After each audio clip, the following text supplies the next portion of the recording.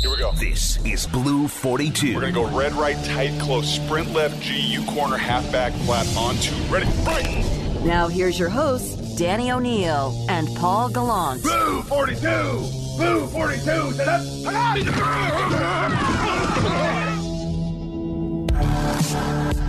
Hey, Brock. Hello, Danny. Be positive. Be positive. Be positive. Is that your mantra to me, or is that your mantra for yourself? That's my own self-talk for the last hour. Since I dropped the kids off, just doing some planning, some preparation, getting ready for our Blue 42 on this Monday. Be positive. Be positive. Find the positive. Silver linings. Preseason. Be positive.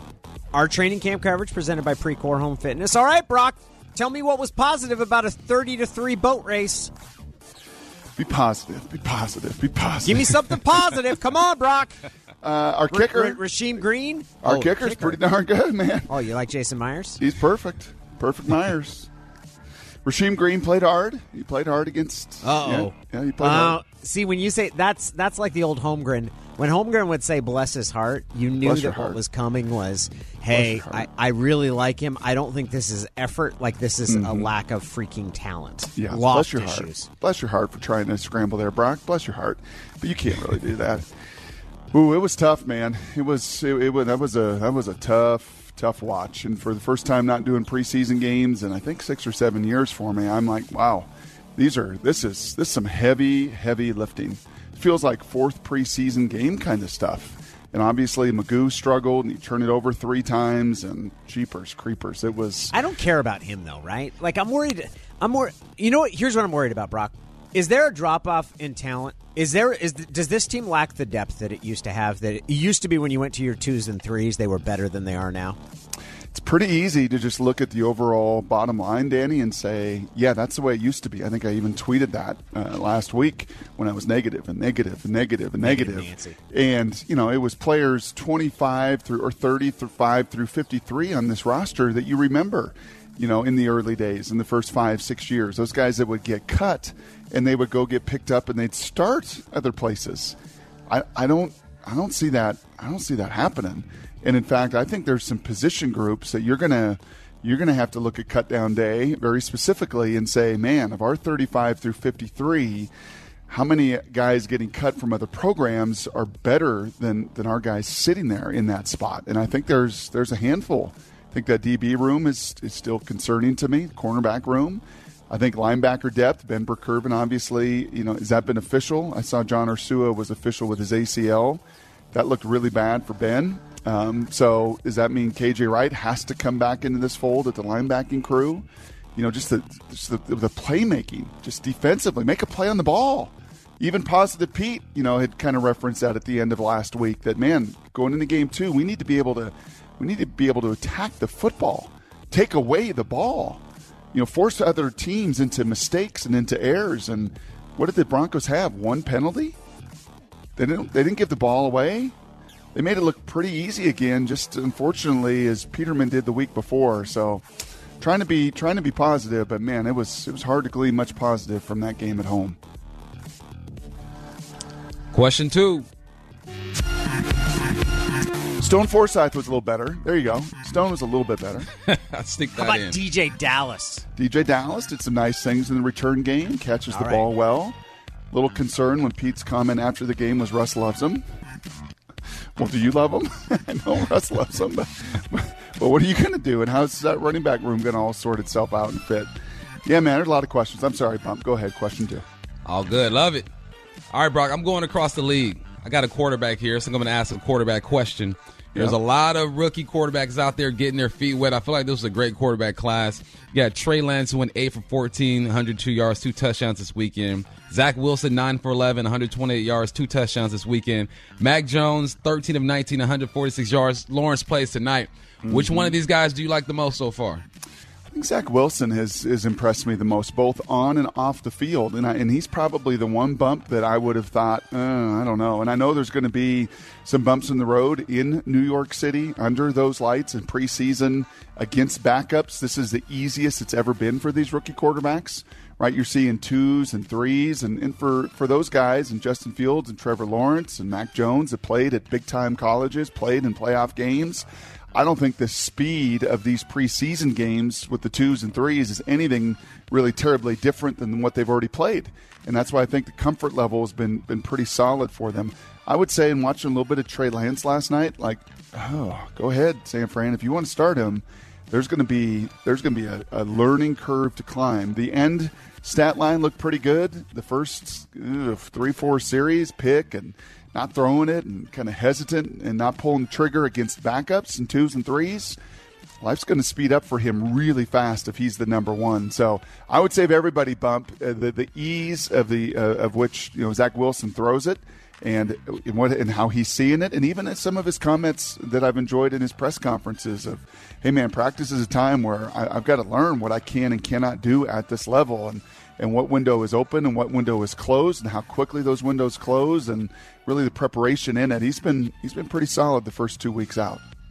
Now, Brock, I know you got an arm. I've seen you throw that thing, that lefty, all that leverage, 6'6" frame. It looks good. Have you ever had a receiver tell you that you're throwing the ball too hard? And is there such thing? Me, I like it. Throw it hard, get it to me quick. Yeah, I think so. Not in games, but in warm-ups, they're like, bro, can you take it down about 4 notches? Yeah. And actually, before my very first start in the NFL, I don't know if Danny remembers this, but Derek Mays, great receiver, incredible hands, duck-footed, couldn't bench 225 once and ran a 5 flat, but that guy could catch a football and knew how to play the game. It was just a terrific teammate. And in warm-ups, before my first start in Carolina, threw him a little basic inside, 12, 15-yard in cut right from the slot bump, and it just kind of caught his finger wrong. And I thought, maybe he just jammed his finger. He went in and actually tore the tip of his finger off, and they had to sew it back on. And he wanted to come back and play, and there's a big brouhaha and fight on the sidelines. That was not good. My first start, all in all, not good. And maybe that was a harbinger of things to come, that it wasn't going to be pleasant. But, yeah, in warm-ups I heard it a few times. Certainly not in games. Guys want that ball on them. They want it on them fast. The faster it can get there and they can, see what's in front of them as a wide receiver, I think that's helpful. But in practice, every once in a while, turn it down a notch.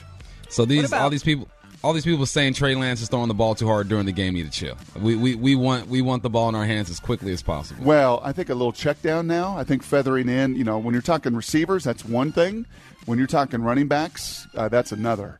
Right? With those running backs, those guys don't have the hands that wide receivers do. I never felt like, I gotta really take something off a shallow cross to a wide receiver or whatever.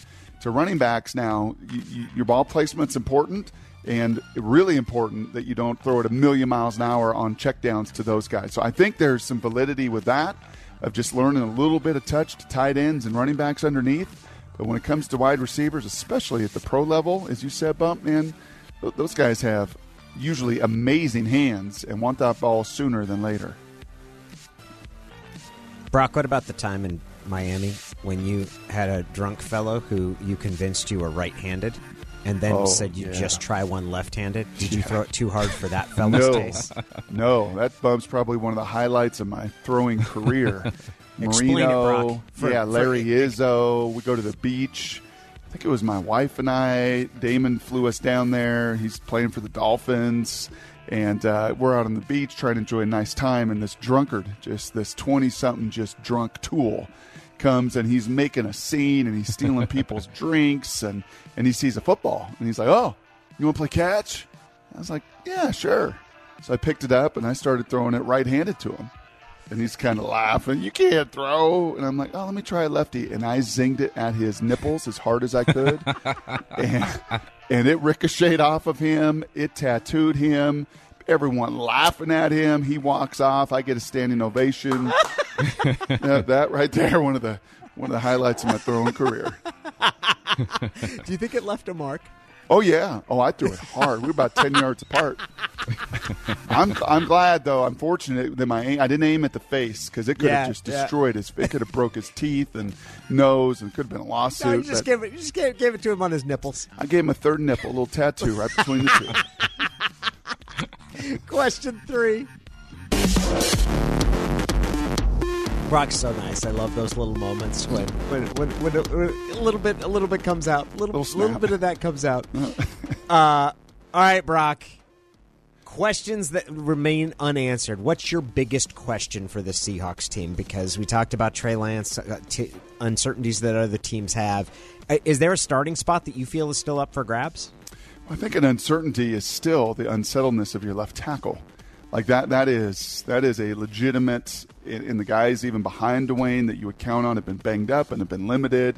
So I think making sure you solidify one of the most important positions and one of the most important players on your team, and I know that is top of mind with the quarterback, and he doesn't run the team, but that one is a big deal. I think wide receiver depth is another one, and what is that going to look like, and how is that all going to take shape? And I know D is working with Russ before practice, but how quickly are they truly on the same page? And these little option routes and these little things that Shane Waldron wants to do, that you've seen him do, that you've seen Shanahan and McVay and that Rams system really utilize Cooper Kupp and inside those slots. So making sure that's on the same page. And then lastly, is there a trade to be made at corner? I think this team is a corner short, especially in this league that you've got to cover, in this division that you've got to cover. Is there a possible move between now? Because this is the window that we have seen John Schneider make those moves, right? Make those trades, send a 4th rounder, send a 5th rounder, send a 3rd rounder.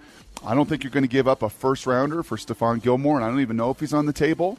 But is there a move to be made for another legitimate corner that can take the ball away? Because, man, that is, to me, the most glaring need for this roster right now. That's one of the spots that I'm pretty confident in John Schneider. Yes. Like, if you said, like, 2 things that John Schneider does exceptionally well when it comes to player acquisition, if you need a run-stuffing defensive tackle and you give him $2 million, he's going to find a guy that's really good at that. Agreed. That's probably been number one for 12 years. Yep. Tony McDaniel, atop of Rubin, just that kind of that. Hey, he's not going to win a lot of attention, but you want a guy to plug the run, and he'll do it at a very reasonable price, where you're going to feel like that guy. And the other one is go trade for a corner that somebody else is going to cut. Justin Coleman. Yep. Quandre Diggs falls into that. I mean, Diggs was out there for anybody. They gave him a 5th-round pick for him. He made a Pro Bowl last year. Correct. Top 100 player in the league. Yeah, DBs and trades, John's really good at. Yep. Well, and they've got they're on the speed dial to everybody. They're watching all of these games. I guess that's the one positive that you can take. I saw Gil Brandt. God bless Gil Brandt. Saw him at the Hall of Fame. That guy's, is he 100 years old now? It's unbelievable. But he tweeted and said, if, golly, these preseason games are a really rough product. And, if you're going to just play 2s and 3s, then just practice and do away with them. And obviously, owners are not going to do that because of the ticket sales. And, I think they even sold, 68,000 Saturday night in Seattle as far as the sold tickets. So they're not going to give up that gate and that revenue. But I guess the positive is if you do want to see 2s and 3s, you're getting a lot of looks at them in preseason here. If you're truly a scout and you want to find that diamond in the rough and you're watching this tape, and college seasons were cut a little bit short last year, but here's some good reps, some good work around the league if you do need to make that acquisition. And I'd be pretty surprised, Danny and Bump, before they set this roster week 1, if there is not a trade for just I think a legitimate corner that this roster needs.